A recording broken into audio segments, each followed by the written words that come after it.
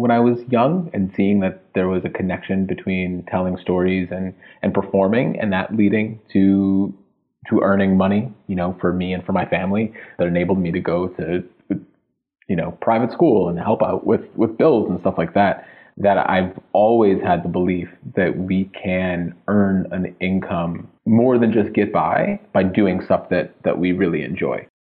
A question asked courageously, answered honestly, and lived authentically can change your whole life. For me, that question was, how can I use what I have, what I love, and what I know to bless the lives of others? The School for Good Living and this podcast are one answer to that question. Hi, I'm Brian Miller. I know that the world can work for everyone, but that it won't until it works for you. I've created this to help you make the difference you were born to make.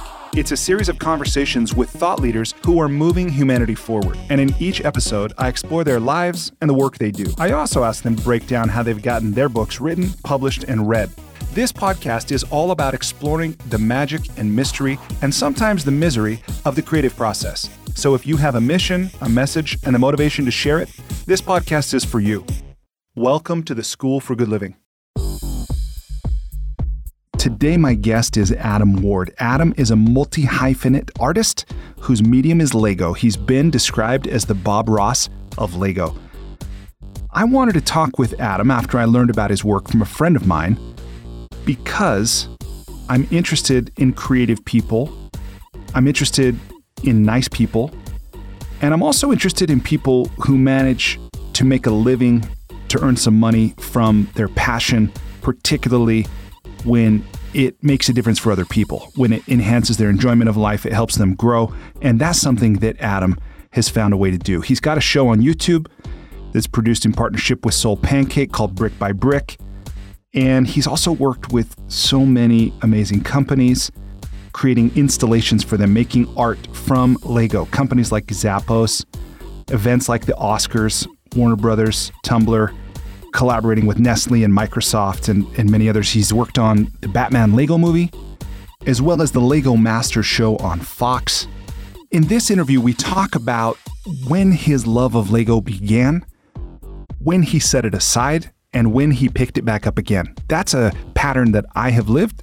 Maybe you've seen it in your own life, that there was something that you used to love to do as a kid. You did it all the time. Maybe you put it on the shelf, packed it away, forgot about it. Maybe you too resumed it and found the joy that it brings into your life and the life of others, or maybe you haven't. I think this is actually a pretty common pattern. Adam might serve as a model of inspiration for you. Perhaps in this interview, we talk about things like when he moved from where he grew up in Minnesota to Los Angeles with $400 in his pocket and very little plan.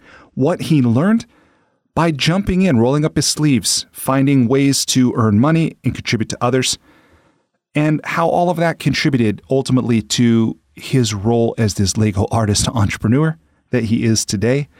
I think that Adam is an extraordinary example of aligning his values with his actions. And you'll hear that when you listen to how he chose to spend his time while growing a business, being married, having a daughter, and to see if perhaps any of that serves as inspiration or a model for your own living. We also talk about the new book Adam has created or is in the process of creating. It'll come out early in 2021. This book, whose title is Brick by Brick. Adam's passion and enthusiasm for his subject comes through. I feel like he's the kind of person that if you had even one friend who had that kind of passion and enthusiasm for anything, you would probably consider yourself fortunate. What if you were that person? If you don't already know about Adam's work, you can learn more about it by visiting YouTube, searching Peace and Bricks. You can visit peaceandbricks.com or find him on Instagram at Peace and Bricks. I hope you enjoy this conversation as much as I enjoyed having it. Thanks for listening. Adam, welcome to the School for Good Living. Thank you so much for having me, Brian. Stoked to be here. Yeah, I'm so glad you're here too. Adam, will you tell me, please, what's life about? just starting off real with an easy one. Let's just get that out of the way. Everything else is just a breeze. Life, yeah, I'm 37 years in and still certainly figuring it out, but it feels like it must be about connection and it must be about creating something. They're two of the things that have been like a through line to not only my happiness, but also my fulfillment, and a through line to the things that have led to the greatest adventures and the most interesting discoveries. I think love is also a no-brainer, but I think love is right there in connection. And when we are creating from joy, when we are creating from love, I think that it is a fuel that allows us to make things that without love, without joy, without those things, there's no way we'd be able to create. Yeah. No, I love that answer. When people ask you who you are and what you do, how do you like to answer that question? Or maybe when somebody introduces you from a stage, and I realize that might change from person to person, place to place, but typically, how do you answer? Who are you? What do you do? I'm Adam Ward. Multi-hyphenate is occasionally used, but definitely creator, builder, artist are words that I can relate to. Husband, father, also, of course, son.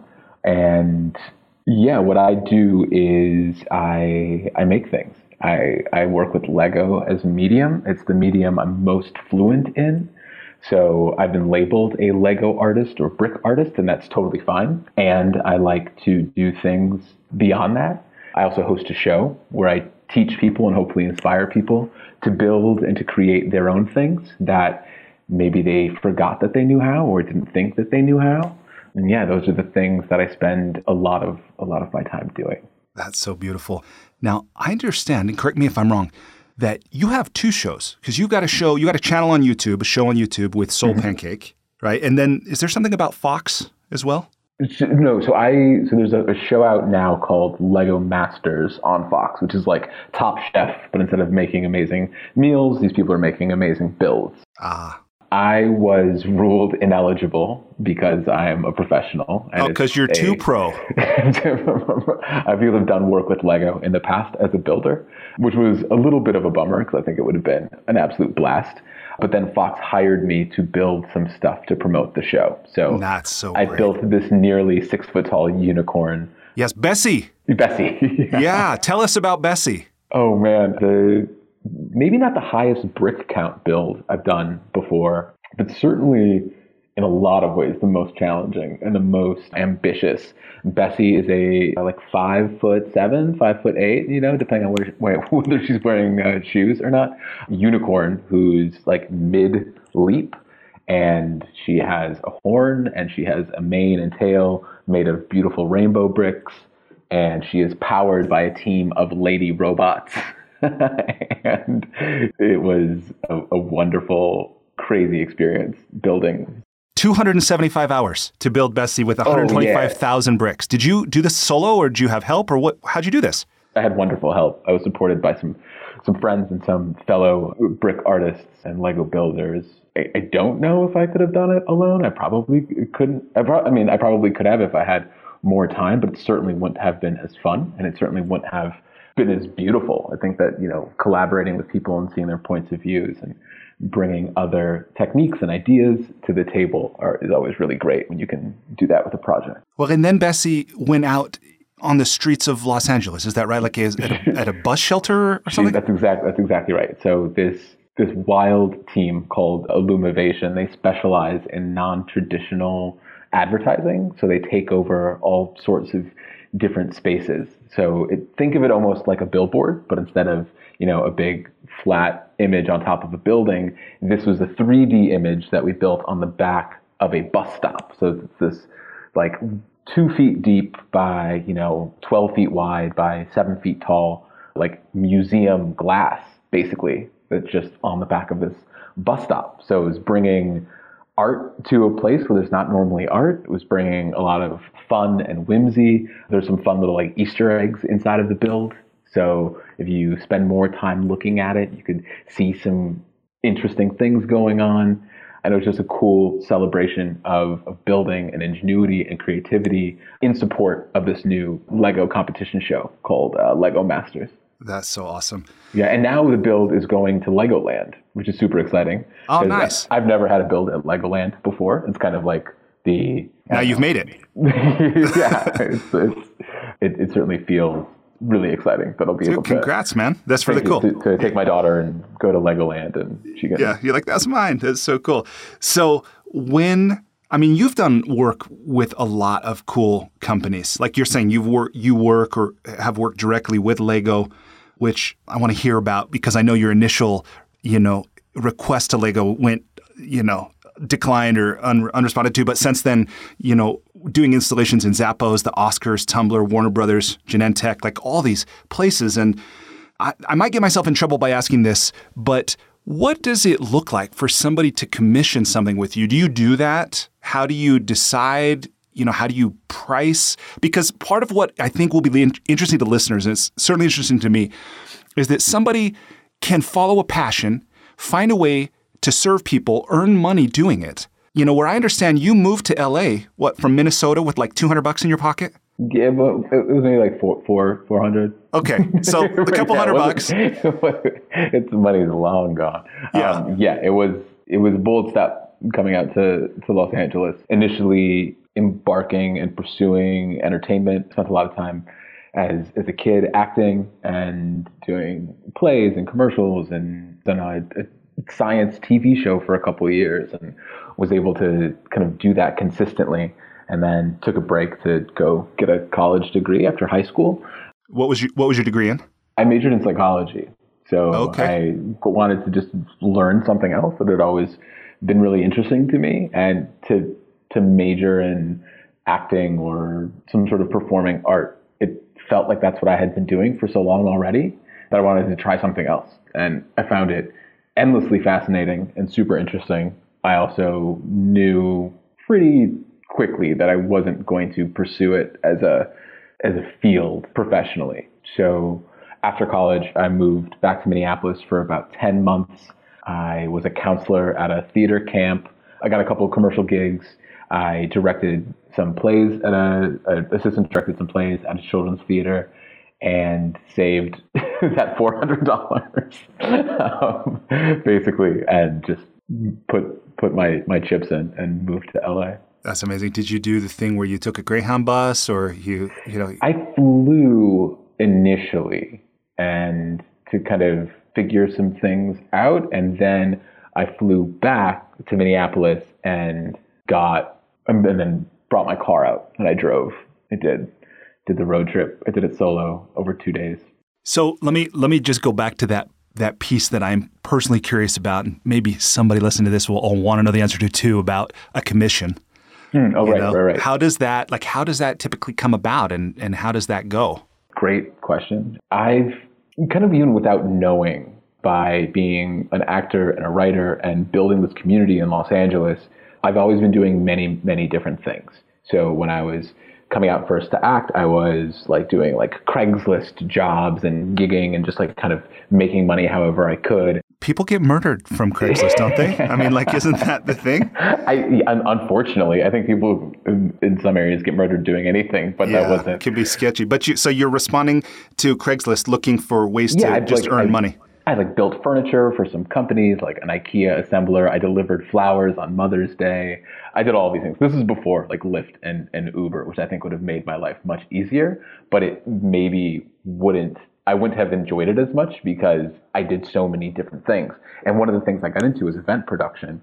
So I met so many people doing events for, the Oscars, for TV Guide, for movie premieres, for all of these things, that without even knowing it, my network was expanding. And my realization from working on Craigslist was like, every time you work with somebody, they may hire you for a day to build a desk for their office. But if you do a great job, you show up, you're wonderful, you're on time, you exceed their expectations, who knows, it could lead to more work. So that's been my mentality kind of always. Like, they're hiring me to do this so far, but I look at every job as kind of just a foot in the door. So my goal is always to exceed the expectation of my client, whoever I'm working for. Yeah, and that's one of the things I love so much about this, that I just want to call out for a moment, the coach in me, the nerd in me, that we all have these beliefs that we're sometimes not even aware of, or a worldview or filter, whatever you might call it. And something like that ultimately what I'm understanding is that's actually a very empowering belief for you.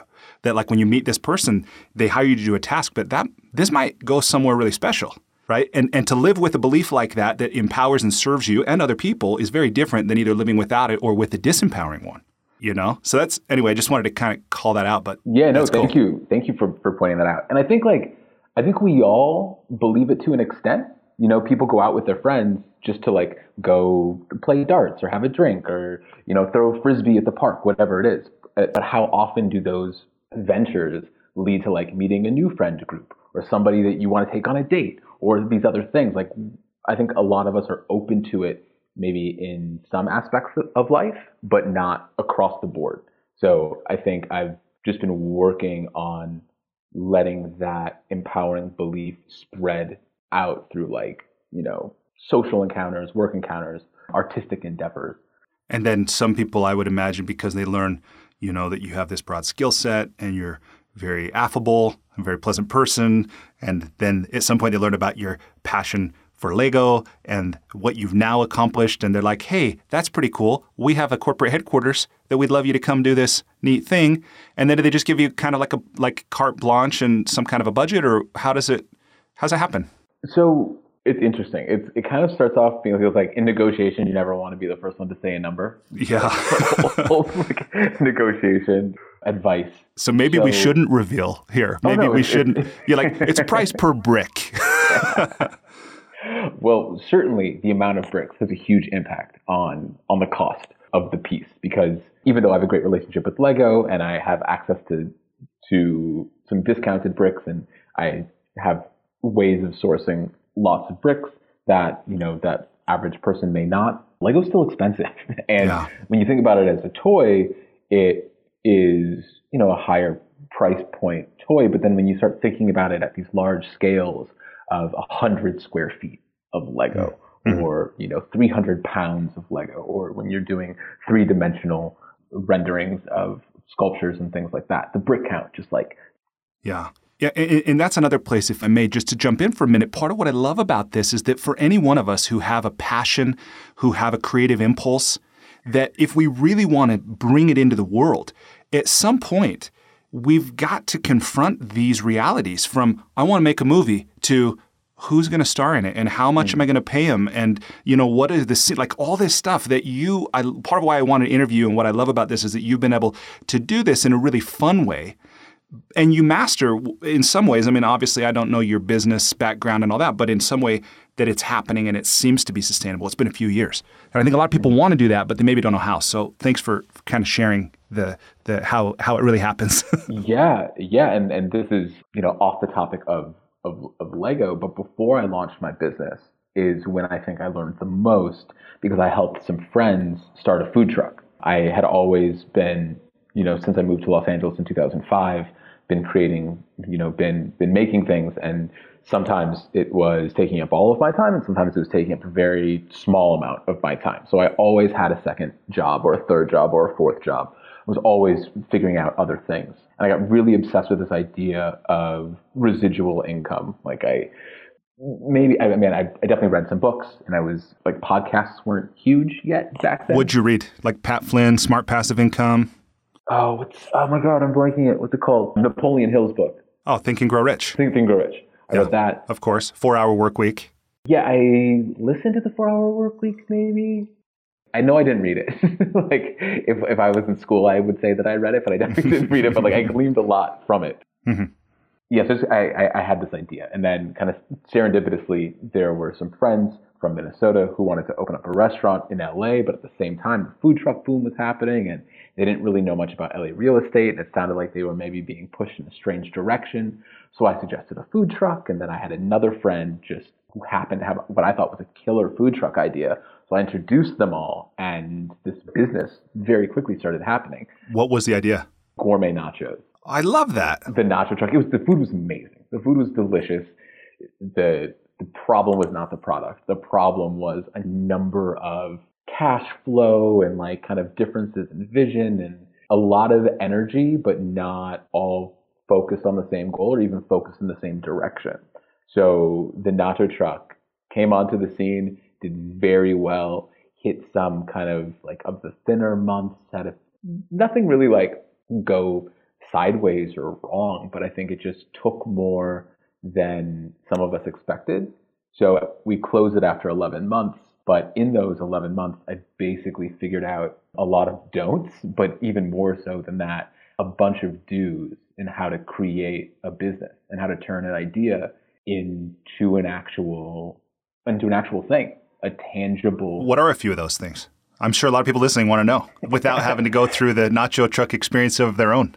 What are the do's?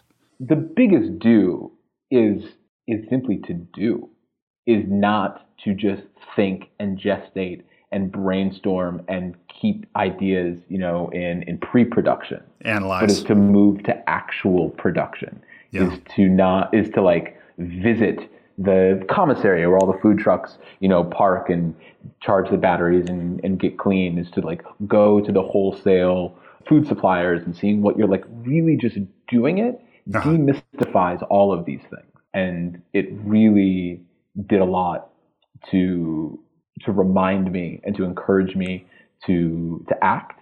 Because even if an action is coming from an uninformed place, so often the action itself supports the information that you were missing when you started. And even if you make a mistake, most mistakes are either undoable or at the very least you can learn from them so you're not doing them again. And hopefully if we're doing, there are things like, skydiving or cage fighting or like some of these things like that you pass this line and it's like if you make a mistake, it's a wrap or you've, really maybe physically hurt yourself. But I think, just getting in the pool is the way to get wet. You can like sit on the side, you can look, you can be in the chaise lounge, you can have your book. But if you want to get, you want to swim, you have to get into the pool. And you can cannonball, you can go up to the high dive, but you can also just like put your feet in. As long as you're making progress into getting in, I think you'll get there. Well, I love the way you've said that too. I mean, if you want to swim, you've got to get in the pool. So, okay. And I realize at this point I might be boring listeners with this following this line of inquiry, but I do want to make sure we complete it about this thing about how a commission becomes a reality. So we've talked about all this stuff. And then at some point, I imagine there's a proposal, there's a negotiation, a number's agreed to. You make time on your schedule. That's basically the framework of it. And one of the things about Lego is that it's so great, so much can be done. You can imitate a logo. You can do a collaborative build. You can have something that is, basically like a step and repeat wall for a lot of photo opportunities for an event or something like that. And because you can do so much, sometimes it becomes challenging to narrow the vision because it's easy for me to understand what the possibilities are, but it can be challenging for some people who are less familiar with Lego to kind of see what's possible. Because a lot of people, when they think Lego, they think of, yellow, blue, and red 2x2 and 2x4 bricks. They think of squares, they think of columns, they think in a very primary colors and traditional stacked brick way. I've been building for enough time and enough pieces have come out where that is, one tiny little percentage of what's actually possible. But in showing a client what is truly possible, you don't want to throw so many ideas their way where they're like, oh, this is too much to think about. I'm overwhelmed. Let's table this for a while and come back to it. Because no matter how great the call goes or how on board somebody is, when things are tabled and they say they'll come back to it, it's a lot like, an LA producer saying, I love you. You're not great for this role, but we'll definitely work together down the line. That almost never happens. So to kind of find that zone where the client has a couple options where they don't feel like they're pigeonholed into a single path forward, but not to present so many where they're just lost. That's one of the trickiest things. And then, figure out how long is it going to take? How many pieces is it going to take? What non-Lego materials? Are we making a two-dimensional wall that's going to go up temporarily? So we have to build, a wooden infrastructure with 4x8 panels and stands. Is there lighting? Is there glass? Are we documenting this build in a time-lapse fashion? There's all of these other things where I think a lot of what I've learned from event production have really served me in understanding what goes into a build It's not just me at a table going like this a lot, stacking bricks. Yeah. Like, how does this get to the client? And how does the piece get from the client to where it's being presented or shown or installed? Is it a temporary installation? Do they want to keep it after? Do I get to take it apart and retain the bricks after? There's a million different things to think about, but you don't know that until you're actually doing it. So that's part of like, the lessons that are presented as you're already, on the path or already in the pool. So, Adam, I understand that you have recently authored a book. Is that right? That's right. You got it. Okay. Will you tell me about it? What's it called? Who'd you write it for? And what do you want it to do for them? Yeah, the book is called Brick by Brick. It is the same name of the show that I host on Soul Pancake. So the book to me is an analog version of the show, and it does things in book form that we're unable to do in an 8-minute or 12-minute or 19-minute episode. And the ethos behind the book is very similar to that of the show. And it is, I want to inspire people to build things that they didn't know they could build, that they didn't think they could build, and things that they were sure they couldn't build. I've done a lot of events, I've done a lot of teaching, and the amount of times that attendees, whether they're 40 or whether they're 6, so often the first thing out of their mind is, or out of their mouths is, I can't. I don't, right when I present what we're going to do. And I love turning I can'ts not only into I cans, but into I just did. Like one of my favorite transformations. So that's one of the things that has really powered the show. And I think that's one of the things that's made the show really popular. And I love connecting with people offline. So to be able to do what we do with the show, but to take a screen out of the equation so that a parent and kid or a pair of friends or two people who grew up with Lego but haven't built, in 10, 15, 25 years can grab the book, grab some bricks, and make some weird stuff, some new stuff, some different stuff. That idea really excites me. So the book is called Brick by Brick. It's for people who used to love Lego, currently love Lego, or didn't even think that it was for them, but have some sort of like creative inkling. And maybe they've never really connected with a genre of Lego set before. That's what it's all about. That's awesome. And one of the things that I love in your story, as I understand it, in your life story, is that when you were young, you loved Lego. And then this seems like a parallel in my life, and I think in many people's lives, where they were something they were passionate about as a kid. They did it all the time. And then they put it on a shelf somewhere and forgot about it. And then life happened. And then at some point they resumed it. But I know there's a lot of people that haven't resumed that childhood passion. And I think a lot of those people are people who are miserable in their marriages or in their career. And so I'm really intrigued by the similarity. For you, I think it's Lego. For me, it's books. I've always loved books and writing. It's part of why I started this podcast. But let me go there for a minute, and then I want to come back and ask a bit about the show and the book. But will you just tell me about when did you first, what's your earliest memory of Lego? And then when did you kind of set it aside, and when did you come back to it? Yeah, I talk about this in the book because I think people can so relate to it. Because a lot of people ask, like, how did I get into this? Have you just always loved Lego? Have you been building all of your life? And now in this zoomed out kind of, I have the perspective of the current moment view. Yes, it feels like I've been building all my life, but there was a long period when I stepped away. So we moved when I was not quite 2 from one part of Minneapolis to another part of Minneapolis. And when we were looking at houses, I don't remember any of them except the house that we actually ended up moving into, because the kid who lived there had a closet and the floor of the closet was covered in Lego. Wow.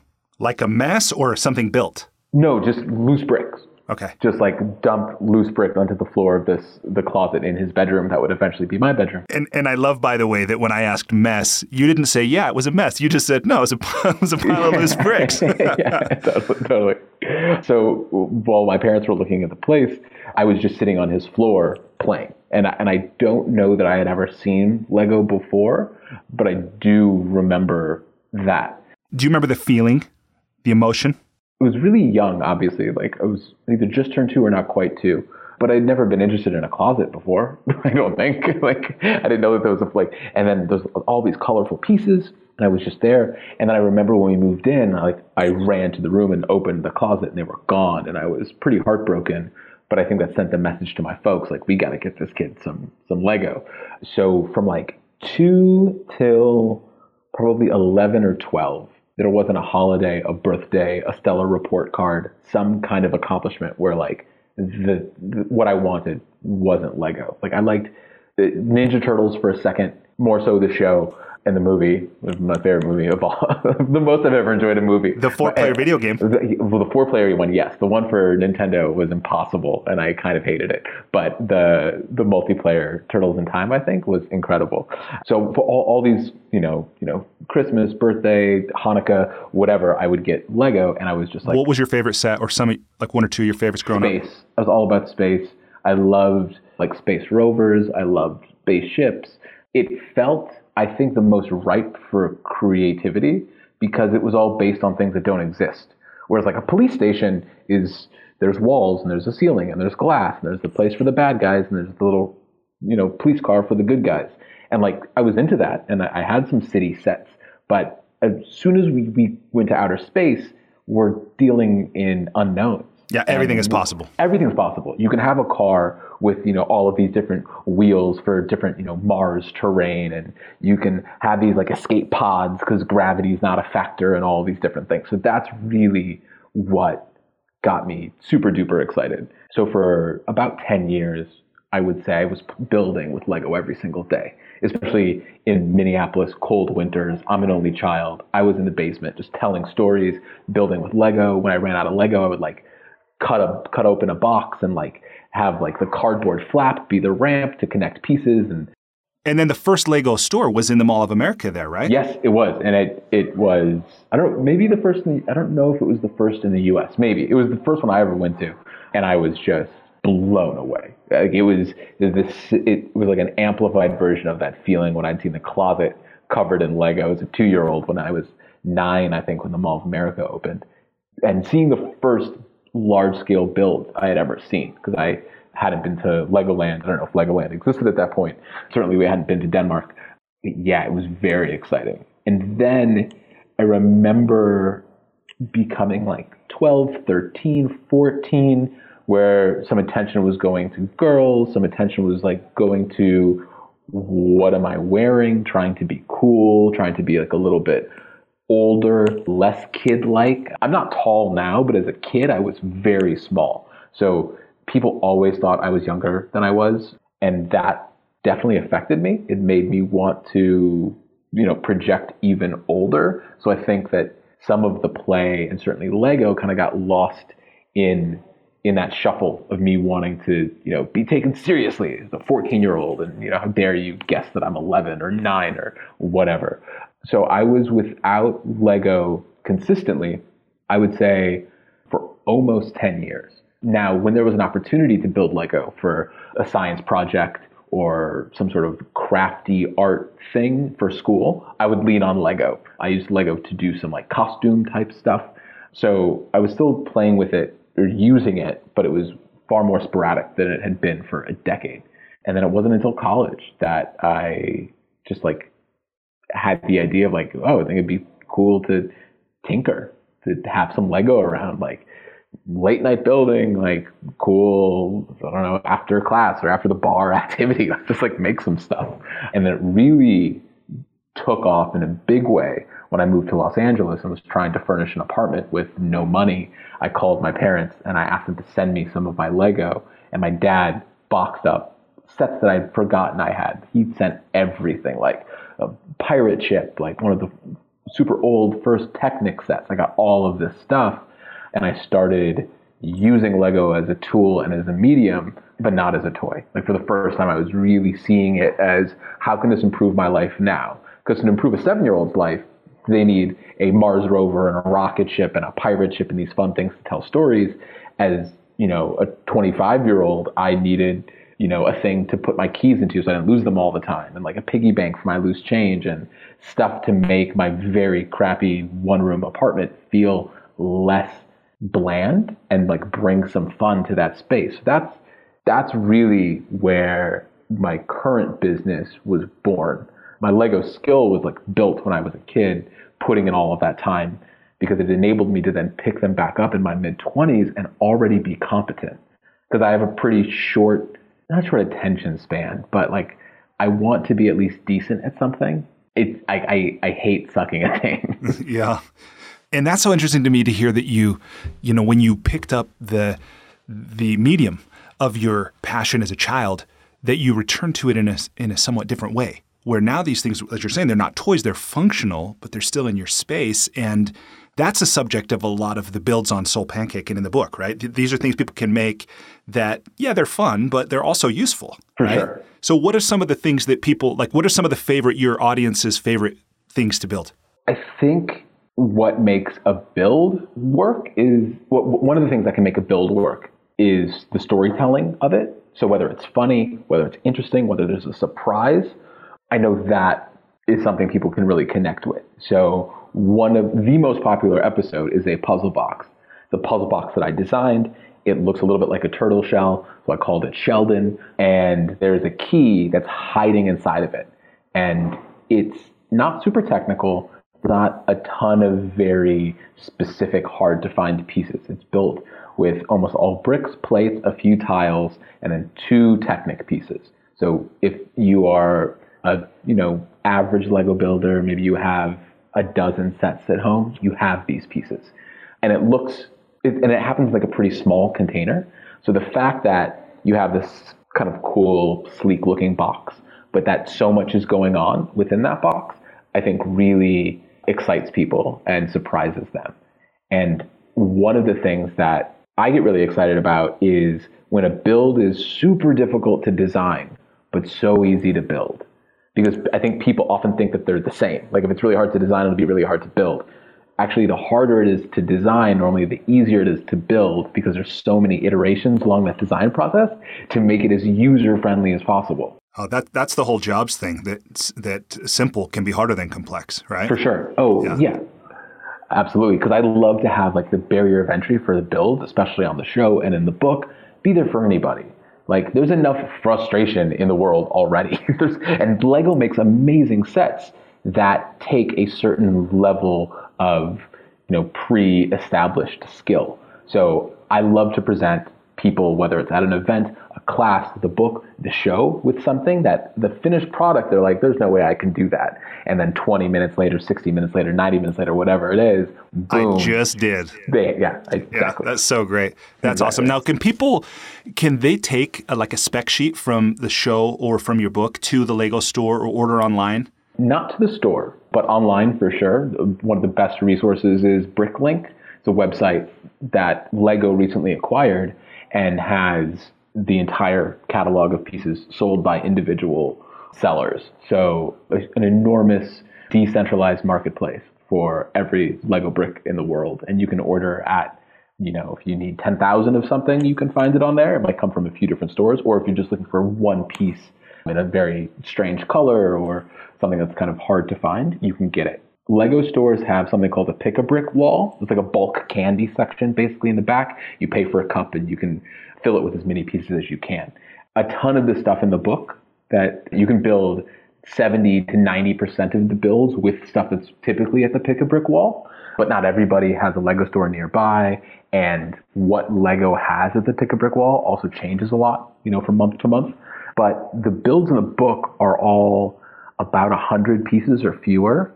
So even if you have to do a little bit of digging online or make a trip or two to the Lego store or kind of rummage through your existing sets, it's pretty easy to find those pieces.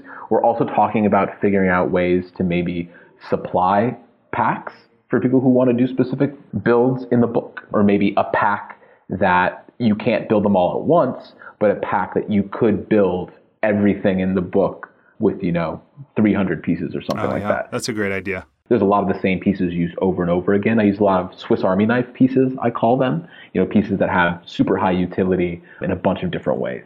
That's awesome. And then another part, I know I might have mentioned this earlier in the interview, but part of what I find fascinating about your work, and I suspect people listening will as well, is that, again, I think you've done this incredible job of blending art and commerce, or finding a way, to really not just practice your craft, but connect with people in the process that really lights them up.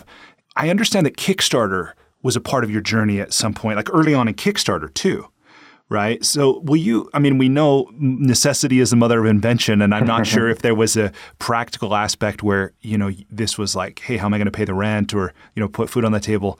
But will you tell me a little bit about how you got started with that kind of commercial aspect?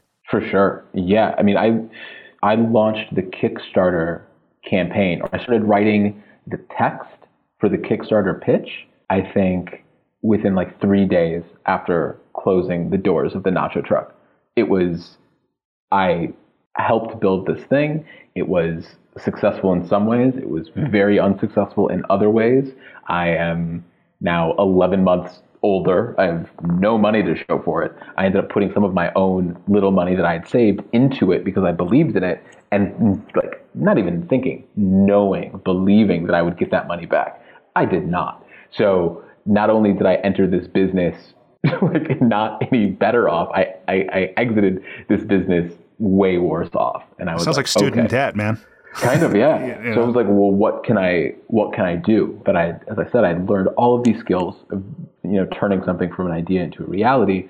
Kickstarter was still kind of new. This is 2012. We shuttered the nacho truck in like November of 2011. And then my project, I rewrote it and did all this math to figure out the tiers. And I couldn't launch before the holidays because there's no way I would be able to ship stuff anyways. And I didn't want to launch in January because nobody's spending money. But I launched in February of 2012. If you did the same thing you did then now, would it work? Or was timing a factor or something? Timing was definitely a factor.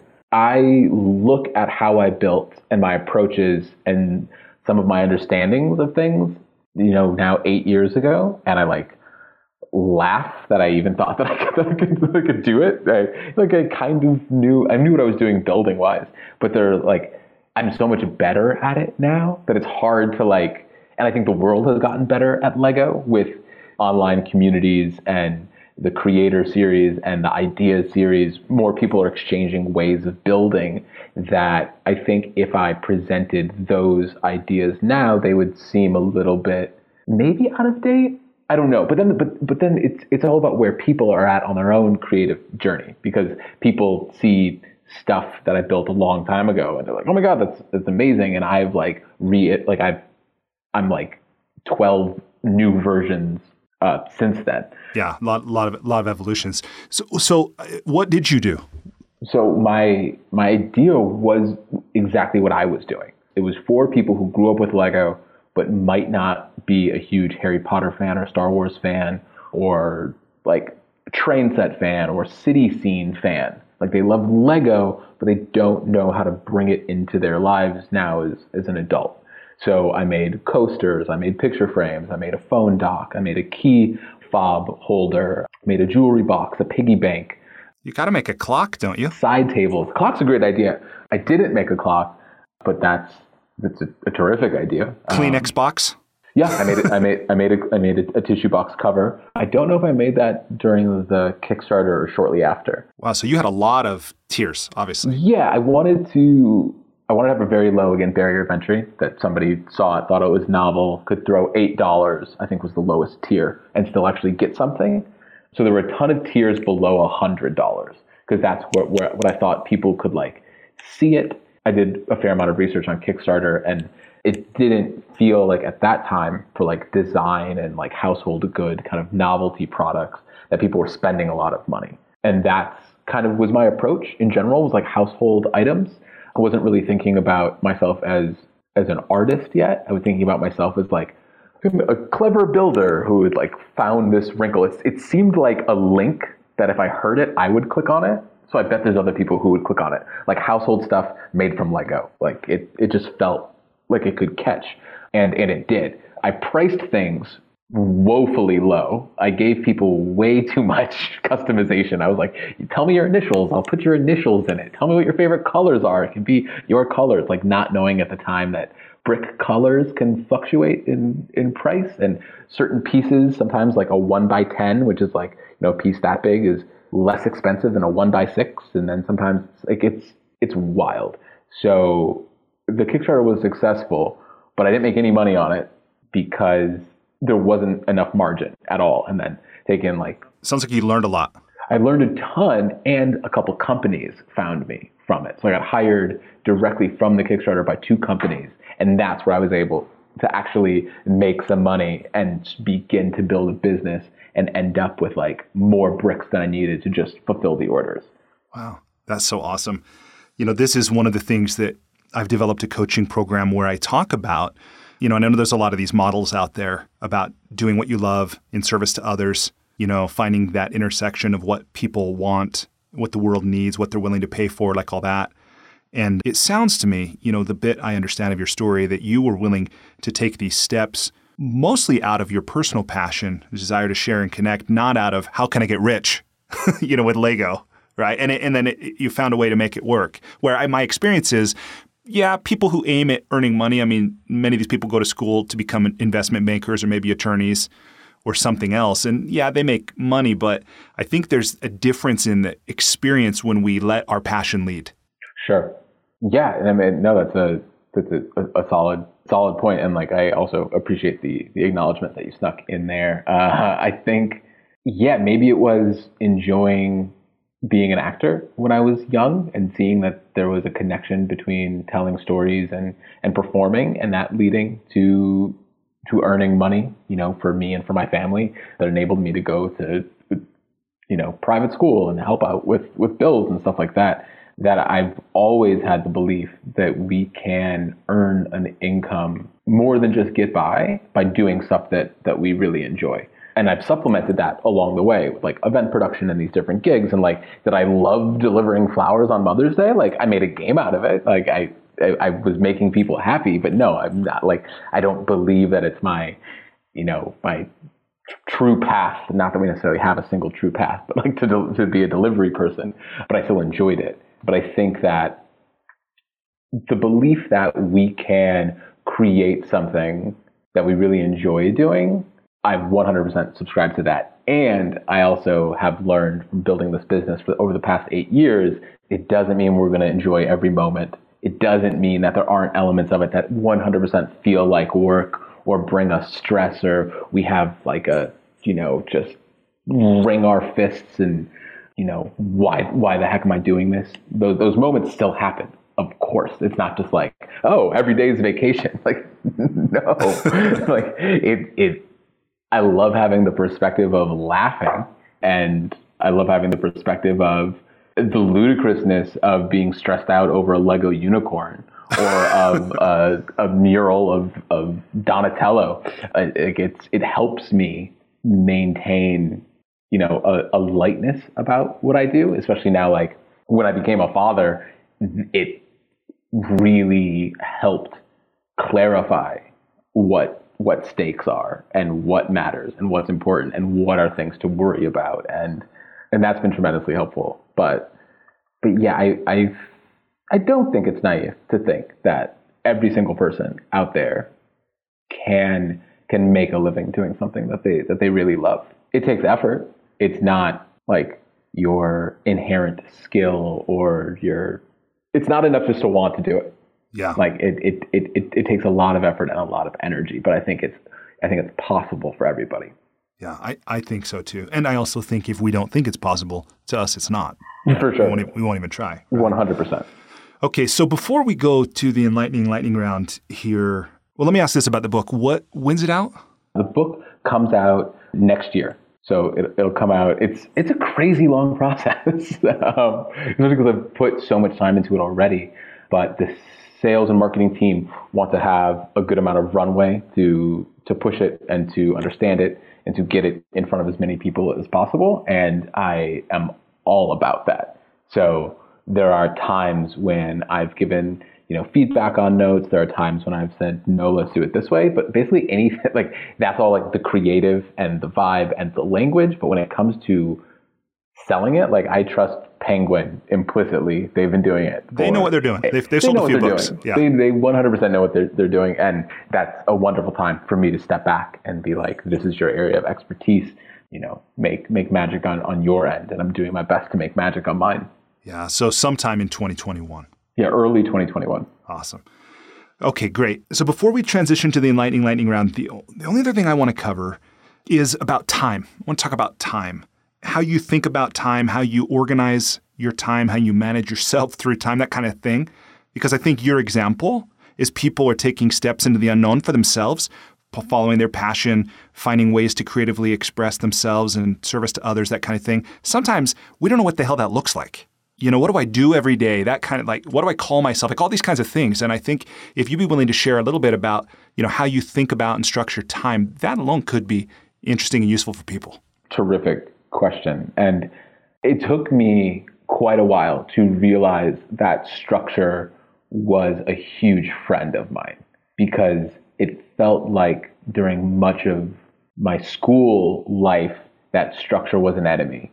That deadlines were an enemy, that they were this thing that would either stress me out or interfere with fun or connection time or, weekend adventures, being outside, doing stuff that I was really excited about. And it wasn't really until I was running my own business that I realized what a gift deadlines and structure can be. I know we all work super differently, but I work really well when I know what's next and what the next steps are. And to your point about people who are just beginning the path, it can be really hard to know what to do next when there's not a prescriptive process. And some of that is just guessing. Sometimes it's trial and error. But I organize my time in a pretty flexible way. I have an almost 2-year-old daughter who I love spending time with so much. My wife is able to work mostly from home, so they get to spend all of the time together, which gives me a huge amount of FOMO sometimes. And then do you have a studio or somewhere you are able to go? Yeah, I'm there right now. So I have a studio that's about 20 to 30 minutes from my place, and I try to spend meaningful time here, like 3 or 4 days a week. And I try to do that either early in the morning, because my daughter's on kind of a later schedule, so she sleeps in, which is the best, or start at home in the morning, wake up with the fam, have some good fam hang, and then come to the office and work. There's some very intense work time here. And, I'm not at that 4-hour work week yet, but I have managed to be really effective with the time that I spend at the office and with the time that I spend from home working. Yeah, I think that, if I was here 40 hours a week or 50 hours a week or 60 hours a week, like some of my friends work, my happiness would definitely go down. Now, this is kind of the normal schedule. Now, when a Lego unicorn needs to be built, this time frame goes out the window, because a lot of the time I will get asked to build something last minute, or something else fell through, where a client or a company is like, they're bringing all of this like rush to me. So it's not like I've waited and put something off and now I have to rush. It's just like the nature of the situation. And then there are times like that 275 hours that I put into the unicorn, and possibly more, very condensed. I mean, there were multiple days when I was working 18 to 20 hours in a day, sleeping for a few hours, sometimes at the studio, just conking out, and then getting right back into it. And then falling into a zone, being there and building for 12 or 13 hours straight, without stopping, without going to the bathroom, without eating, without having a sip of water, and then looking at my watch and being like, how was that 18 minutes? Oh, it was 12 hours and 18 minutes.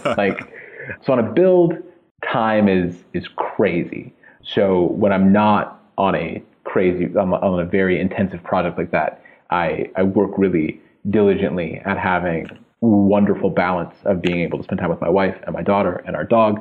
Being outside is super important to me. And then certainly continuing to build the business, communicate with clients, build stuff for myself, which You still do? Never happens. It happens rarely.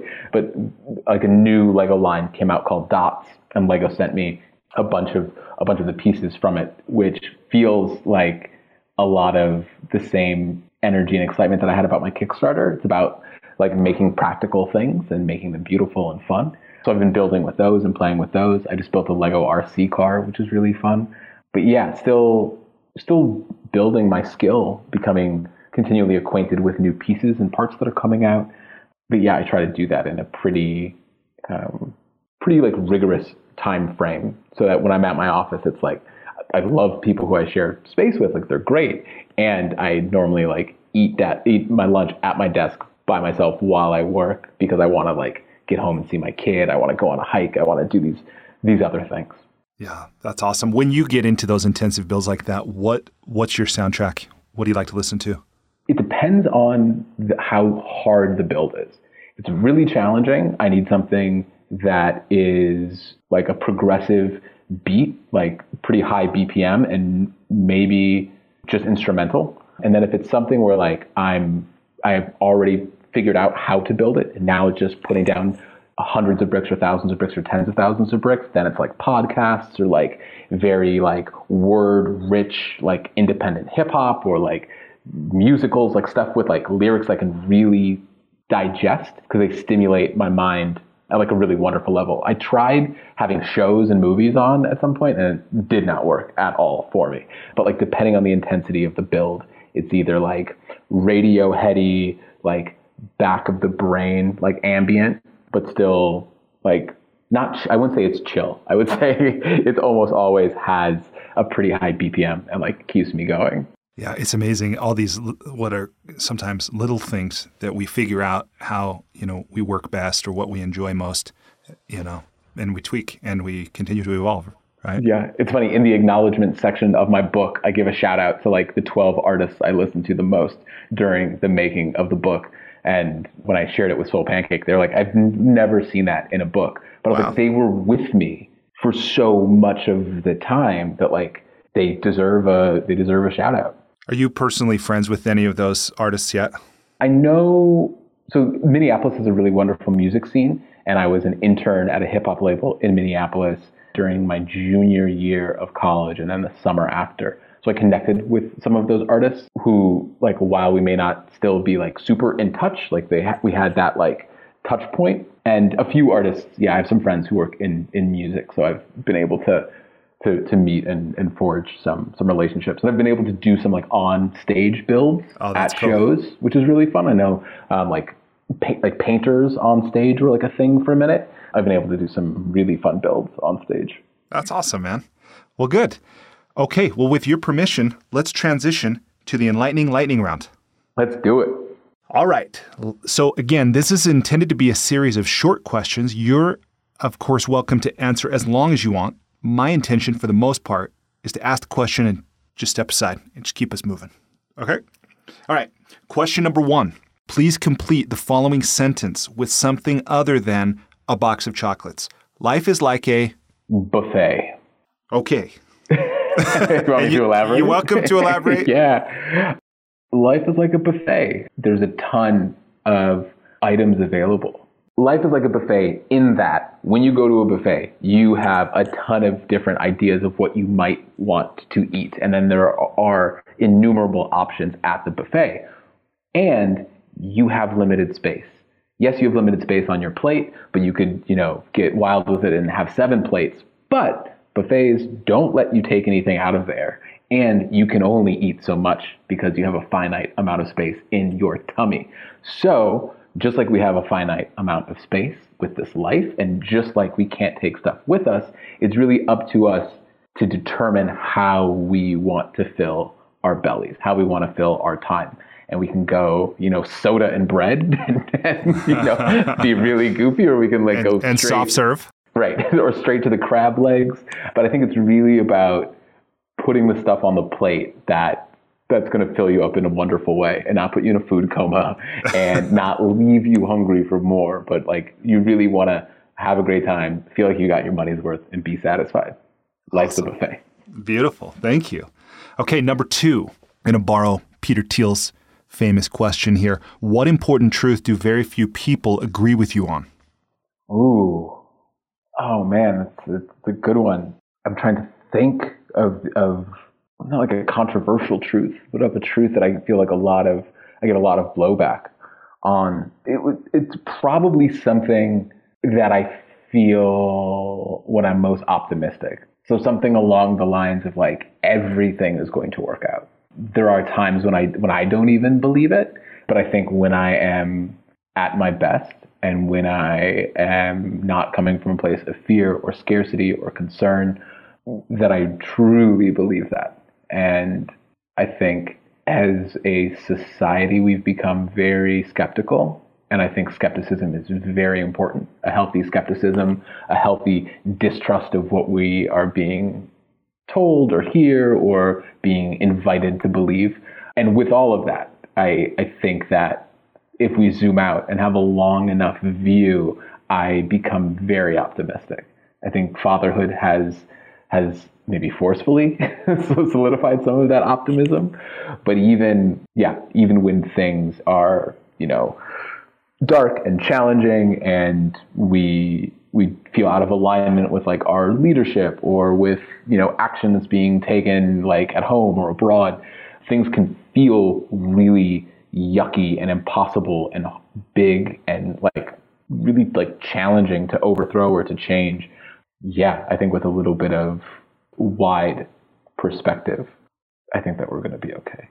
Yeah, I think so too. And of course, while you were giving that response early on, everything is awesome. I mean, like I don't know if this attracts this kind of person or if this just comes from this kind of person, but and that was one thing I didn't ask in that first section, by the way, that I do just want to touch on and acknowledge is that you worked on Lego Batman film. Mm-hmm, I did. Right. And others. And you were a resident artist at Bricksburg. Is that what it's called? We've moved. So it's now called Rideback Ranch, but it is in essence, it's still very, very Bricksburgy. And there's not a Lego movie in development right now. There's like new ideas and some very cool stuff in the works for the future, but they've been very gracious and wonderful at continuing to give me a space to create and to support any sort of Lego projects that do come up. That's so awesome. What's this guy, Phil? Phil Lord, Chris Miller. Yeah, I had the chance to meet him. My brother, one thing we didn't talk about earlier, and I'm interrupting my own enlightening lightning round, but my brother, I think I told you this when we talked before, that my brother is an adult fan of Lego. For you, is that a pejorative term or is that an endearing term or a neutral term? Like, how do you see that? Oh, yeah, I mean, I have very little problem with it being an AFOL, awful, whatever you want to call it. The only thing that it's based upon a belief that Lego is for kids. So to classify yourself as an adult fan of Lego, not just saying I'm a fan of Lego, but it kind of separates, and I don't know if that's done to be like, to create a community where AFOLs can make more, adult themed things like World War II dioramas and I don't know, a MASH set. Like, I don't know. Yeah. Like, that's why it's done. I very rarely use the word adult when I say how I build things. I think the idea of separating us from younger humans is arbitrary.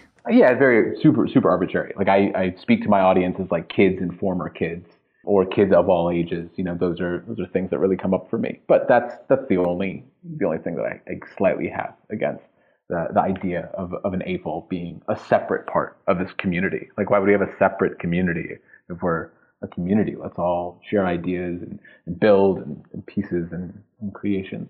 Yeah, I love that. And in fact, I had a flight. I don't normally talk to people on airplanes. I just do my thing. But I had a chance to fly back to Salt Lake from New York a couple years back, and I sat next to a 74-year-old guy. Turns out he was a professor of law here at the University of Utah. And in our conversation, we were talking about, I started to ask him, what's it like? I think I had just turned 40. So I wanted to know, I asked him, how old do you feel? And he's like, I feel young, And I'm like, no, but how old? and he wouldn't give me a direct answer. And I said, well, I just turned 40 and I still feel like 8 years old. And he said, me too. So great. So I love that. Kids of all ages. Awesome. All right, I'm going to get us back on track with question number 3, which is, if you were required every day for the rest of your life to wear a t-shirt with a slogan on it or a phrase or a saying or a quote or a quip, what would the shirt say? The first thought that came to my mind is I love you. Because I think anything with a joke, it would get old very fast. Even the most clever turn of phrase, I think, would run out of steam after a few weeks or months, certainly years. Yeah, it would be something very, very positive. It's kind of like asking, like, if I were to get a tattoo, what would that tattoo be? And I've had ideas for tattoos, but nothing's ever stuck around long enough to stick around forever. So yeah, a positive something. We got this. I love you. I could also always eat chocolate chip cookies. So some sort of invitation for people to give me chocolate chip cookies. I'd be super into, one of those 3. That's great. Thank you. Okay, number 4. What book have you gifted or recommended most often? The Prophet, probably. I think The Prophet. I mean, it's very soon going to be Brick by Brick, but until Brick by Brick takes over and stands on top of that list forever, probably, I would say The Prophet. It's so beautifully written. It's so interesting. It's such a gorgeous perspective, and that it's broken up into different sections, from education to career, relationships, life, death, sickness, all of it. It's such a wonderful reference. It's like the closest thing to a sacred text that I've ever really connected with in a practical application kind of way. Yeah, that's beautiful. And I actually haven't read the whole thing, but parts of it stay with me, about let there be spaces in your togetherness and, and work is love made visible. So in what you're saying, I can totally see what little part of it I know. Yeah, there's an animated film where I believe Salma Hayek either produced it or something. She was a huge fan of the book, and different artists illustrated sections of it, and it's gorgeous. I super duper highly recommend it. That's great. Thank you. Okay, you travel a lot, or you did probably before this coronavirus thing, which we're right at the epicenter of as we record this on Friday the 13th in March of 2020. Which by the time people hear this, it will probably be some number of months later. But at any rate, this question about travel, when you have traveled, what is something you have done as part of your travel, maybe part of your preparation, or something you take with you to make your travel more enjoyable or less difficult? Carabiners. They're so convenient. They're the best. My wife teases me because I always have them, and then I use them to connect my water bottle to the seat back of the seat in front of me, and I have easy access to my water the entire flight. Yeah, it's probably something as silly as that. It's light carabiners, some super high utility thing. Yeah, we've been working on purging all of the single-use plastic of our life. So we have these bamboo utensils that we use, and they're so great. So bamboo utensils and a little metal straw is very, very up there. It's basically, I have this fanny pack. It's a little bit bigger than a fanny pack, and I wear it sort of like a messenger bag, so I don't feel like I get any sort of fanny pack shame. But it's like a junior diaper bag, and it's not very big, but I fit so much stuff in there. And that bag, the airline doesn't even count it as a bag because it's so sleek, and sometimes I have it under my jacket. But it's great. That bag, I could get diapers, wipes, hand sanitizer, a couple Cliff Bars, carabiners, my utensils, ginger for my wife because she gets motion sickness a lot, things like that. I feel like having a little pack. I've done a lot of camping. I've been to Burning Man 4 times. So being able to get a lot of utility out of a small container, that's the jam. I'm very good at packing. I would imagine. I enjoy it. Especially that when I travel alone, I bring a backpack everywhere. I went to Israel for 10 days. All I brought was a backpack. Because when I travel with my wife and my daughter, there's a car seat, there's a stroller, there's all of these other things. So I've been able to edit down and streamline the items that I travel with. So be hard pressed to find a travel item that doesn't serve a bunch of purposes and really kick butt. Yeah. Simplicity is the ultimate sophistication, right? Wasn't that yes, Leonardo da Vinci? So what do you know who makes that bag, that sling type thing offhand? PEX, I think. I don't know. I have a few different bags, but I've only had it for like 5 months and I already, like, I love it. Yeah, that's awesome. One of my guests, he had such a great idea. Alan Weiss, I think I'm getting his name right. He wrote The World Without Us, about what would happen to the planet if humans disappeared, which we might find out. But he travels only carry-on, and he wears a sportsman's vest, like a fly fishing vest, because he never checks bags. And he says he's able to put as much in his vest as he is a second carry-on, but the airlines don't count it as a... Wow. I'm like, that is brilliant. And then his wife laughed at him, but then she saw how well it worked. She got one too. Oh, right on. That's a great idea. That's so fun. Okay, coming down the stretch. Number 6, what's one thing you've started or stopped doing in order to live or age well? I mean, like starting meditation has been huge. Maybe I'll start with starting and then I'll throw on a stopper. Meditation has been huge for me. What kind of, like TM or some other style? Not TM. I really like Thich Nhat Hanh, and I have kind of created a workable, manageable routine inspired by a lot of what he recommends and what he practices, from bringing meditation into action, like a walking meditation, breathing meditations, like things like that. Like, to me, his view of meditation is so wonderfully flexible and adaptive that I feel like I can very gracefully and easily fold it into every day, where some more stringent meditation practices, which serve people wonderfully, I personally haven't been able to adopt a 20-minute every morning such and such routine. I do have a routine, but it isn't just meditation. And then I think something that I've stopped doing is it's less stopped and it's really more throttled. It's reducing the amount of screen time that I have early in the day and then late in the day. I both begin and finish my days away from a screen. So my phone doesn't come into my bedroom unless I have a very early meeting or something I need to just use the alarm. But typically no phone by the bed, no checking the phone. I check my watch. And that's been really, really great in reclaiming how my day goes, because at some point when I dive into emails and now news and work, it doesn't really stop. So I get to decide when it starts and I get to decide when it ends. So taking active steps to be in control of that decision has been tremendous. And I sleep great. And I think that it has something to do with, one, the blue light not being there, and then two, like, was that a vibrate, or maybe my phone goes off, and radiation, the sounds, who knows, all of these other things that they're doing. But getting the phone out of the bedroom and having quiet, screenless time in the morning and at night has been huge.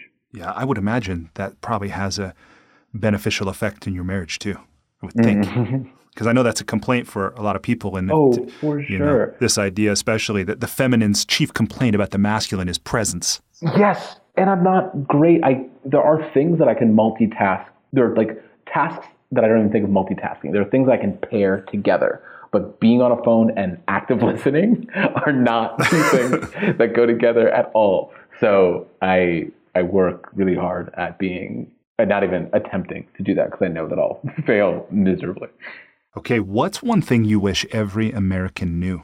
Ooh, that they matter, and that they are important, and they are loved. I think so much of our divisions come out of people feeling like they're not heard, come out of people feeling like they are from a bygone era and their time is over and they aren't important, or their views are outdated, and people have outdated views. But even people with outdated views are important and matter. And I think if we spent more time reminding ourselves and each other of that, it would lessen the stakes of a lot of these arguments that we have on the surface, because I feel like when people don't feel valued or important, they grab on to some beliefs and they make the mistake of thinking that belief is them, and that belief that is, held by other people in their same community or geographic area or whatever, they start associating with that, and then they feel personally attacked when that belief gets questioned, or when things become new or updated or new information comes out. I think that would be the thing. Yeah, I love that answer. What's the most important or useful thing you've ever learned about making relationships work? It's communication. It's communication from listening. And I had this epiphany a little while ago that we're always listening, but there are innumerable types of listening. There's listening and you're waiting for your turn to speak. There's listening and waiting. There's listening and kind of auditing what the speaker is saying because you want to rebut it.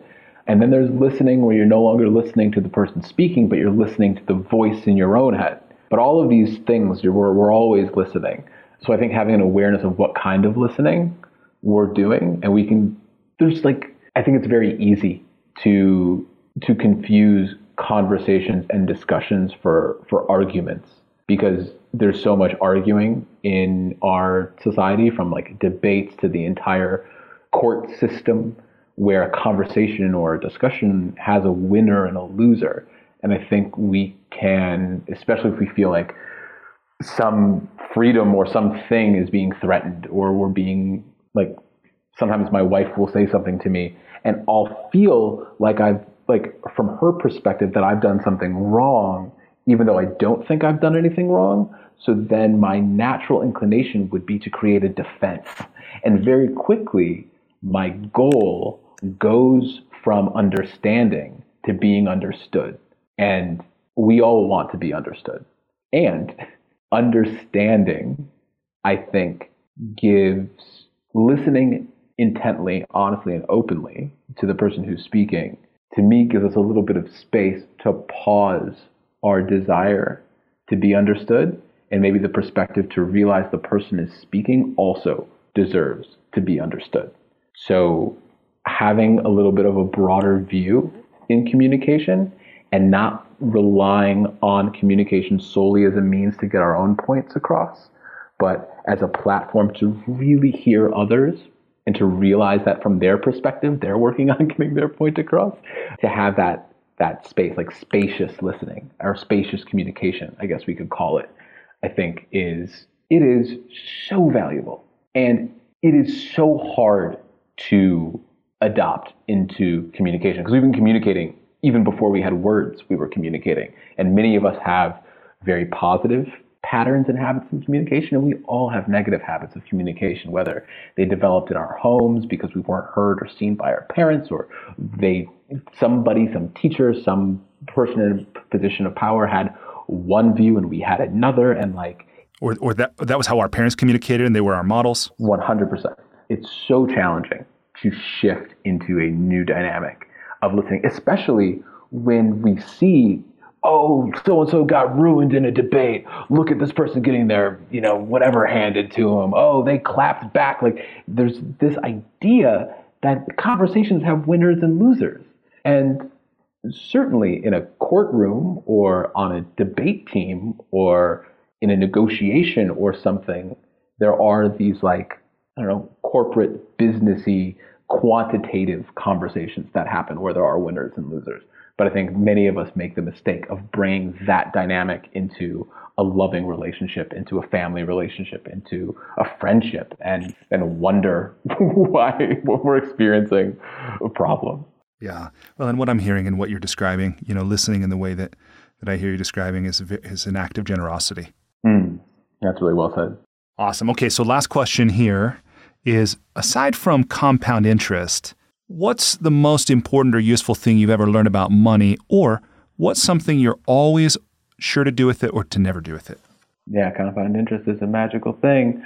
I think that in response to a super inflated importance placed on money, I think the response is, money can't buy happiness. Don't worry about money, blah, blah, blah. And I think they're both comical and wrong. And there's been a ton of studies, when somebody, I think, goes from earning below the poverty level to 50 to 70,000, their happiness skyrockets, but then it kind of plateaus from 70,000 to 700,000 or something like that. I mean, money is an analog for access. It's an analog for freedom. It's an analog for I think freedom is maybe the best word for it. I mean, I took a lot of time off when my daughter was first born, and then we had just sold this book, and I was expecting this like big advance to come in, and the advance was less than I had anticipated, and there was a rather long delay in getting the advance. So I had this time when I wasn't really working, and then I was expecting this like windfall, and then it was delayed and reduced, and there was this period where I had achieved a lot of things and many typical benchmarks of success, the type of clients you're working with, selling a book to a major publisher, these things were all pointing in a very successful direction, and yet my bank account was dwindling and I was feeling very unstable financially for the first time in a minute.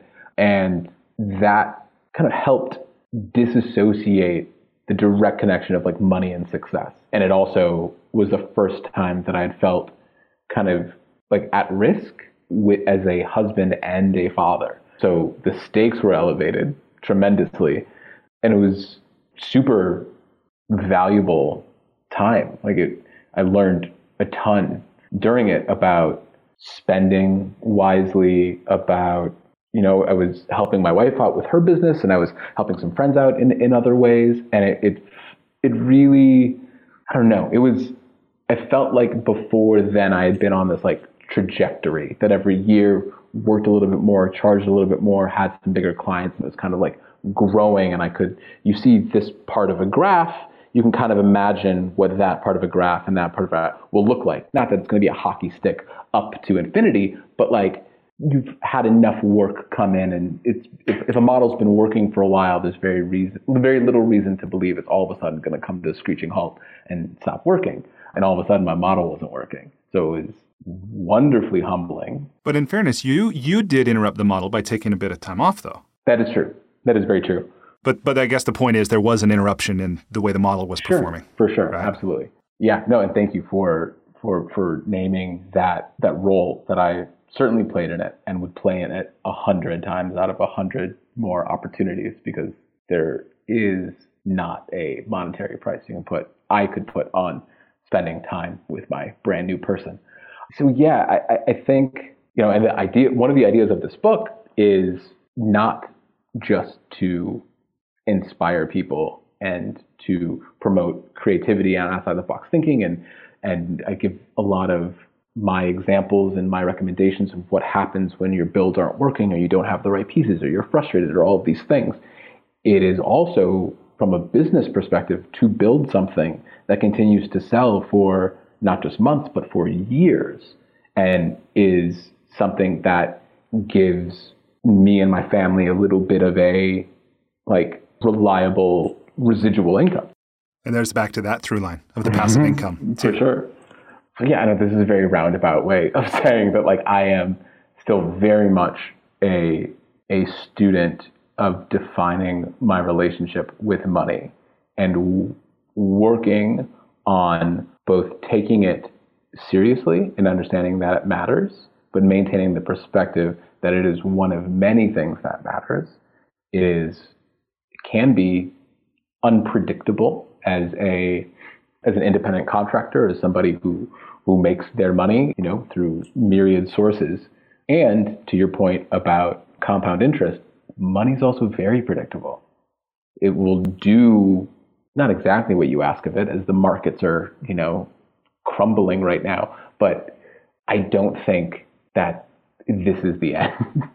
Yeah, no, I agree with you. I bought percentages of Bitcoin and a bunch of stock in the last week because I feel that just as people, we don't make good decisions when we're panicked. We have a limited access to our full spectrum of tools when we're freaked out and scared. And right now we have a ton of people who are freaked out and scared. So of course the financial system is going to reflect that. And we're going to see it in this downturn in value. But the people are spending like crazy. You got money and toilet paper, you're in good shape. But it's not actually a downturn. It's just an upturn in fear. So, and not by any means that I'm a investor extraordinaire, but it is something that I've been doing over the past couple of years and learned from and enjoy. And yeah, I think money is a thing. Yeah.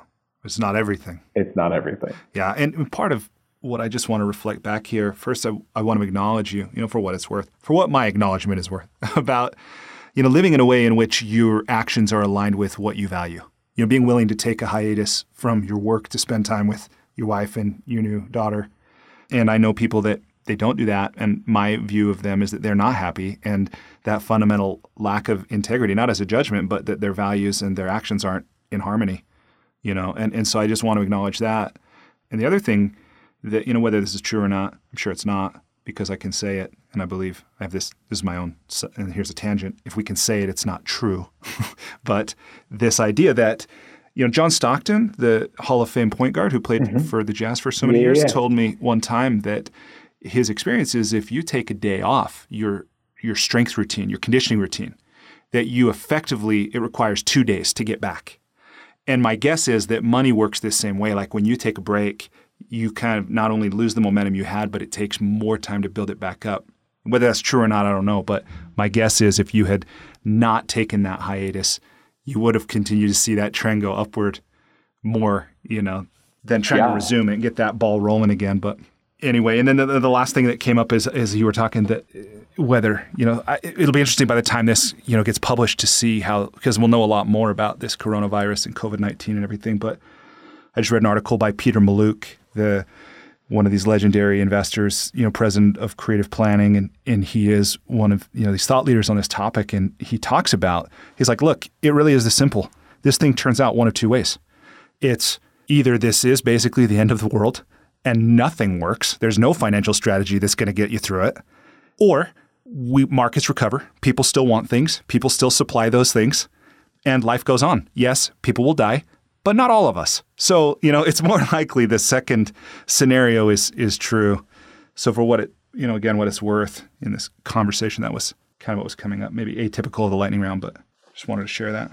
Yeah, I feel like I've said perspective like 150 times during this conversation, but it is something that I feel is so valuable because if we look at an argument that we have with our spouse or something, in the moment, these can seem like such huge things. And to that financial whiz's point, it's like, oh, you're either going to get through the argument or it's the end of the relationship. But if it's about like not putting away the romaine, it's probably not the end of the relationship. Right. Or it doesn't need to be. We know it's like, okay, we could close drawers completely. Like that's not the end of everything. And I don't mean to minimize what's going on and for the people who are super at risk and for the people whose jobs have evaporated temporarily during these times. Like this is more than an argument about romaine. And speaking with my mom the other day, her and I both have asthma. She's obviously, much older than I am and in, at-risk zone. But I was like, let's just say what it's not, and let's work back from there. I was like, is it the end of the world? No, I don't think so. Okay. Is it the end of America? No, I don't think so. And we started working back what it's not to just get kind of a better idea of what it is. And even though there are so many unknowns, having, again, word of the day perspective, I think makes me feel better than buying 64 reams of paper towels and toilet paper. But we're all doing the same thing. We're all trying to have some control over what's going on, a largely uncontrollable situation. Yeah, going back to what I said earlier about something I believe that maybe some people don't. When I say we, I think I'm talking about the community at large. We are going to get through this and we are going to be okay.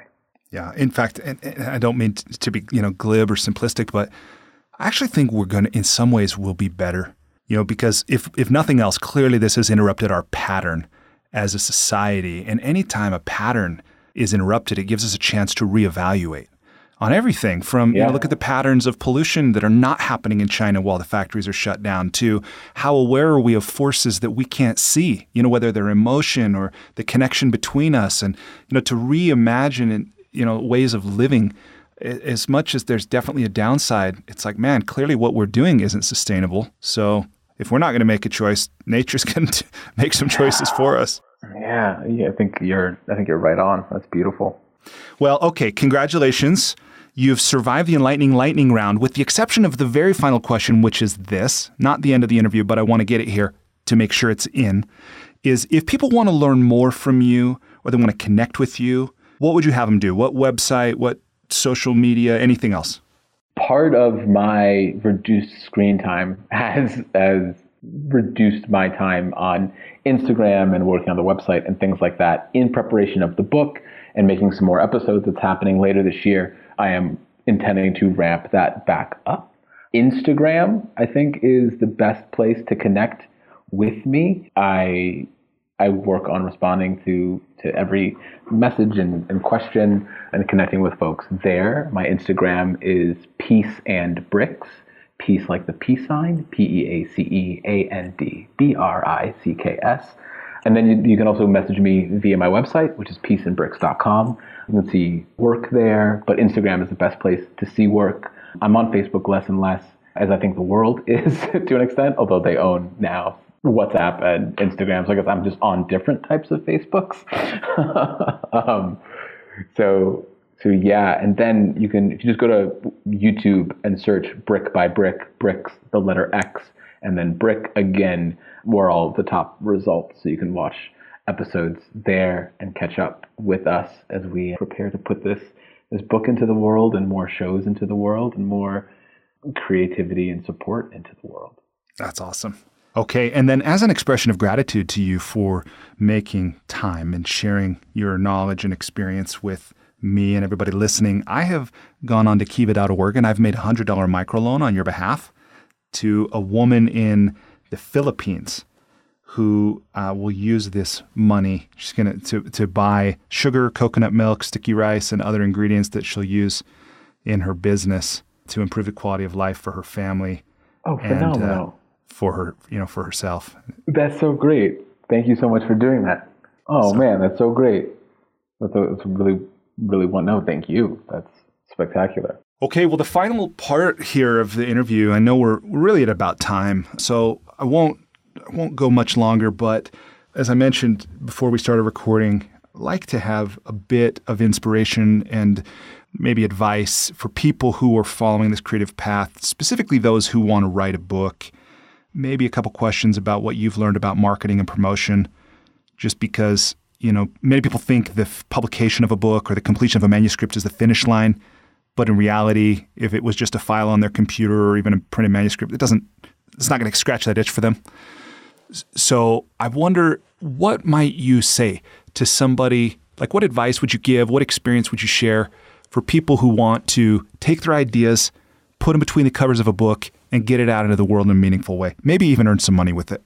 Yeah, my path to publishing has been a unique one in that I already had this series that had some built-in fans, that I'm working with a material that has built-in fans, and that I've established a business with a community. So those are all things that I think made my journey a bit easier to publication, to creating this book. And it still wasn't easy. It's also a very ambitious book. It's the first time, I believe, that a Lego instructional book has been created where there are no digital renderings. It is all photographs. So it is not a digital interpretation of bricks. It is photographs of the actual bricks, and it feels different to me. Maybe people don't even notice. Maybe it's the difference between shooting on film and digital, but to me it was important.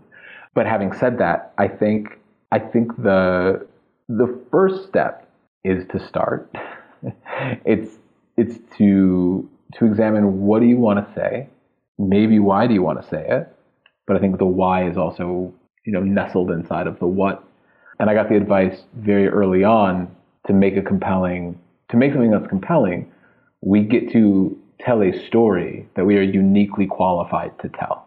So what about our life? What about our experience? What about our perspective is unique? And we're all unique, and we all have had a different path to wherever it is we currently are. So I would invite anybody who is looking to, whether it's publish a book or start a blog or write articles or a web series or create anything that they're sharing with the world, is what do you love? What are you excited about? And what's interesting about your perspective, because of the many benefits of all this technology immediately at our hands is you can connect with these niche audiences that may be scattered all over, that you'd be so hard to connect with otherwise. And yet you flip a couple buttons and upload something and you're finding these like-minded weirdos nestled in pockets that you didn't even know existed. So the connectivity and the ease to create that technology, how much more easeful technology has made it, I think the excuses are hard to come by for people who want to create and people who aren't actually creating. And I had this idea when I started Peace and Bricks, was practical household things made for people who grew up with Lego. And so much of my business has not been household things. It's been art, it's been installations, it's been unicorns, it's been a show, it's been teaching, it's been speaking about creativity and Lego and using them as analogs for teamwork and synergy and these things. So following the marketplace and following your audience and not pandering to them, because there's a difference. But I think having an idea of what you want to do, maybe what your lane is or what your direction is, but maybe it's not a single lane. Maybe it's a 4-lane highway.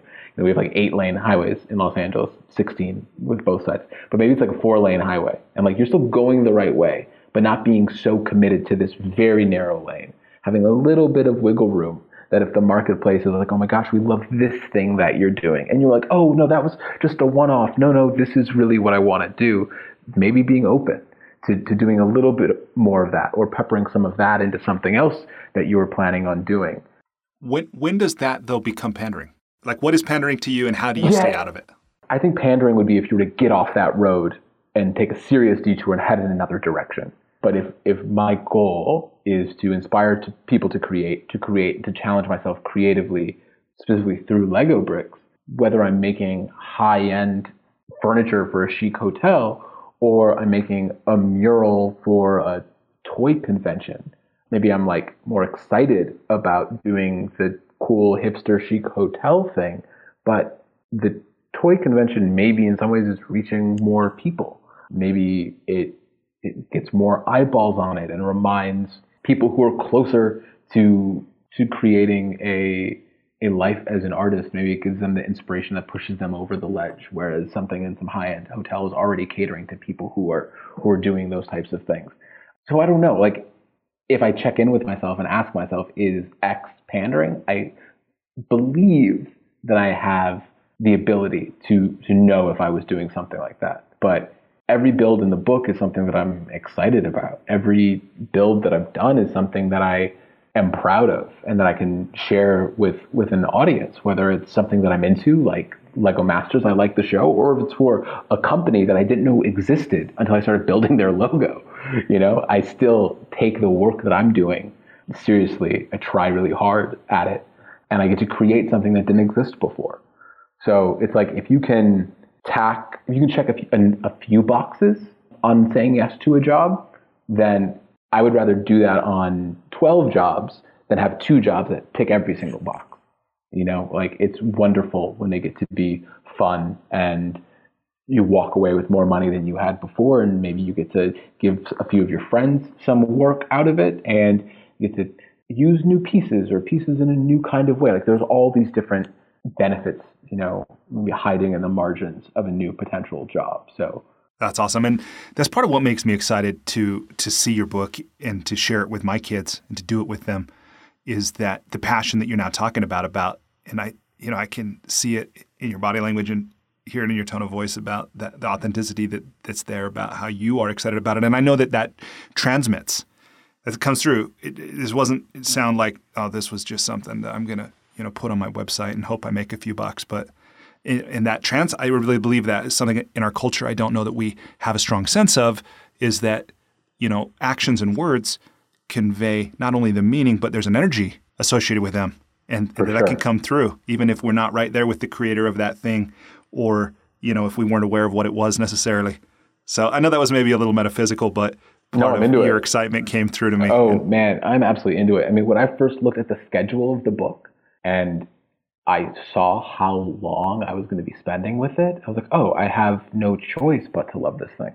I have to be excited about it. I have to make something that I'm willing to come back to and look at for hundreds of hours, to spend, conference calls on with designers and photographers. Like, if it's going to be all of this energy and effort, like, I would not only be doing a disservice to myself, but I would be doing a disservice to the prospective reader if if I'm just going to go through the motions. Like, it's if you're an athlete, like, if whether you try 25%, 50%, or 100%, if you're playing the game of baseball, you're there for 3 hours. Like, you're not going to not be there for 3 hours. So you might as well try to win. You might as well swing your hardest. You might as well go for that ball. And I feel like I've been given an opportunity. I've been given a platform, and there's no way that I would take it for granted. And I don't want to come at it from the negative. I will absolutely make the most of this opportunity that I'm given, because I understand that it's a big one. Yeah, that's really cool. Well, maybe the last thing here that I want to ask about is just some, again, of the mechanics of the project. For me personally, I'm interested in that, and I hope it's useful to people listening. Meaning, how did you approach the structure of the book? Why did you do it the way you did? How did you, anything from like what tools you used? Did you use Microsoft Word? Did you save ideas in Evernote, like sticky notes? Like, how did you, from the big picture of, day zero to the deadline, how did you think of the project in chapters or sections? And then how did you break it down into tasks and what tools did you use? I know that's a lot I'm asking you to cover, so anything you say is fine. Sure. It had been an idea before it started to become real. Just like I had the idea for the show for about 2 or 3 years before the show actually was in pre-production. But in those early stages, it's very nebulous thoughts. It's kind of like, oh, this could work. Let me dog ear that, jot down a note, whether it's physical or digital, or just think about something for a while. It was more of a thought exercise than anything. And I think we all do that all the time. Like, people who have no thoughts about writing a movie or opening a restaurant have had thoughts like, oh, what if I did this? Or what if I did that? So it starts there. And then when I was working directly with Soul Pancake, co-producing the book with, who I also do my show with, they do this wonderful job of straddling the left and right brain, of yes-anding these weird ideas, and then also figuring out, okay, wonderful, Adam, but your book can't be 7,200 pages of like varying fonts and all of this crazy stuff. But they kind of helped build some structure. So then, knowing that the book was going to be 224 pages, started to give me an idea of, okay, if I look at every build as a story, how many pages does it take to tell the story of each build? Okay, how many types of builds do we want to have in the book? What have people been really excited about of the show? Do we want to take some builds from the show and have them duplicated in the book? Because in the show, we're very loose and fast, and people do watch the show and build along with us. But sometimes people just watch the show to get some techniques and some ideas, or just put it on to relax to, because it's a very chilled out vibe. So thinking about that, but not being attached to a number of builds, and then thinking about, what else do I want to say? I want to share my story. I want to give some anecdotes. I really love like lists and like picked like infographics and like those kinds of things. Like, let's get some of that into the book to surprise people because they're not expecting it. I think it's fun to have challenges in the margin. In college, I think Maxim magazine came out, and it was like a magazine, and then on top of the magazine, there were like little blurbs, almost like pop-up video, that was like making fun of the magazine. So it was like, yeah, we actually wrote an article on this. Oh, the guy in this photo. So it was like, oh, that, one of the positive things I can pull from Maxim magazine. It was like, I enjoyed it then. I was like, it would be fun if there were little like blurbs to like maybe clear up something that might be confusing from the instructions, or I can poke fun at the t-shirt I was wearing in this photo we decided to use. So like things like that, these little ideas of things that I wanted in the book. And my friend Adam Smiley, who I know was on your show as well. And he's got a new book coming out too. He does indeed. Yeah. We spoke a little bit, and he encouraged me to create a list of like everything I want in the book. So don't think about where it goes. Just if you want it in the book, just use like, whether it's digital, whether it's physical, just make like a list. Whether it's a story, an anecdote, an analogy, a picture, or whatever. So I started doing that. And then kind of understanding these larger portions of the book started to paint a picture about how much space I had to play with. And that was kind of giving me not a time deadline, but like a space deadline. And it helped define the shape and size of some of these things. And it also allowed me to either, give more details of the story or contract the story a little bit or leave stuff out entirely if I felt like it would be redundant. Like even if it was a story that I really liked, if what I learned from the story or the novel experience or something is conveyed elsewhere, let's save that for the sequel or for an episode or for some other space, and let's let the book be filled with unique items. There are times that I want to remind the reader of things, if it's a building technique, if it's a creative strategy, but there are also times when I don't just want to feel redundant. My parents, I think everyone's parents sound redundant to their children. I know how it can be frustrating when I feel, and even like when watching a movie, when a movie repeats information, I'm like, you already told me this. You don't think that I'm smart enough, and you kind of lose me as an audience. So I wanted to be really mindful about what I was repeating and what I would not repeat. I also wanted a book to be that you can open any page and start from there. Because some people open a book at the beginning. I, for some reason, open books at the end. I don't know why. I've always done it. And sometimes I just flip open something to check it out. Novels are different. Like novels, I normally read the back cover and then go to the beginning. But this is not a novel. This is a non-traditional Lego instructional manual peppered with facts, advice, stories, anecdotes, images, lists, and a lot of fun stuff. So this is the type of book that you're allowed to open anywhere. Yeah, that's a answer-ish of your question. Hit on some of them? Yeah, part of what to me is really great in what you're saying is, number one, you know your audience and what you want the book to do for them. Very clear, about that. And then number two, you have these very definite ideas, including a number of constraints, which, paradoxically, as we know, constraints can be such an aid to creativity. So Absolutely. And then the final, I think the final thing that I just want to ask again is this one about promotion, about marketing, about sales, anything like that.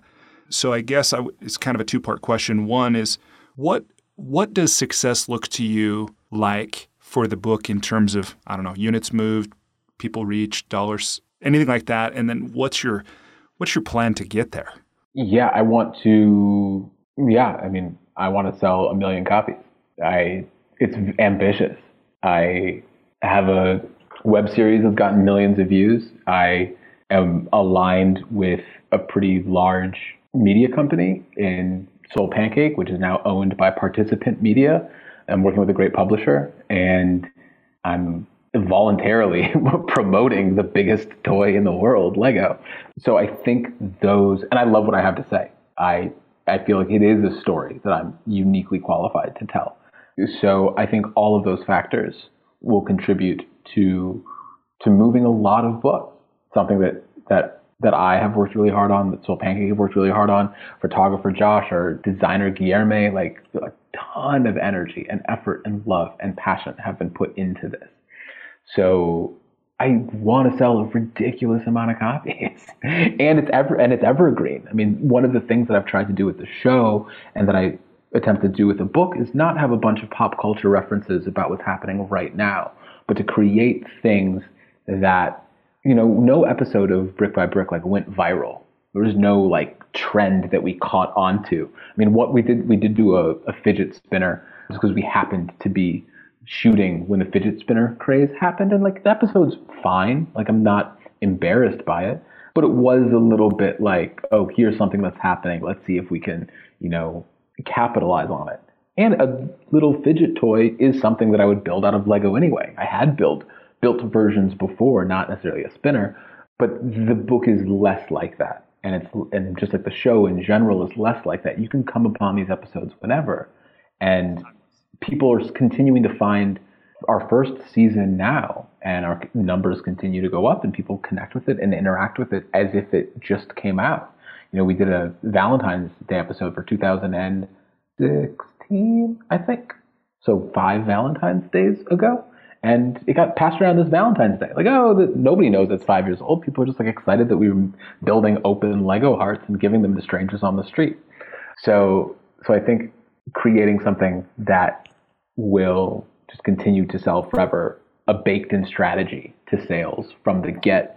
And then, doing things like this, having conversations with people, going on podcasts, connecting with my friends who have audiences. I have some clients who have really big followings, or I've taught kids of people with enormous followings. So getting them copies of the book and encouraging them to read advanced copies or even give me a quote for the cover or for the back cover. That's certainly something that I've already begun to think about and strategize around. The biggest promotional push I've ever done was for my Kickstarter, when I just reached out to literally everybody whose email I had. I emailed ex-girlfriends. I didn't care. I was like, if we have crossed paths at some point, you get to know about this Kickstarter. So I was promoting it on Facebook.